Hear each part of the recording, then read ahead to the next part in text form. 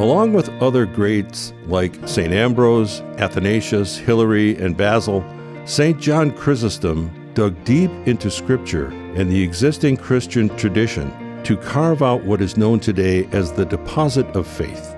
John was from Antioch, that metropolis of heresy, as declared by St. John Newman, where Arianism was bred, incubated, thrived, and fortunately died.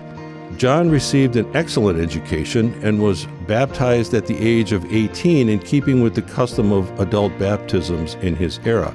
He joined a rustic group of hermits on the hills outside of his hometown in his mid-20s, but the conditions were so brutal that he left after 7 years.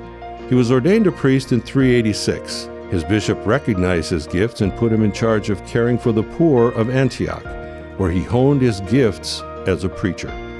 He was so skillful in preaching that a century after his death, he was given the title of Chrysostom, meaning golden mouth. His sermons and letters display a refined understanding of the intricacies of the Holy Trinity and the Gospels. His beautiful theological and spiritual reflections are referenced numerous times in the modern catechism of the Catholic Church.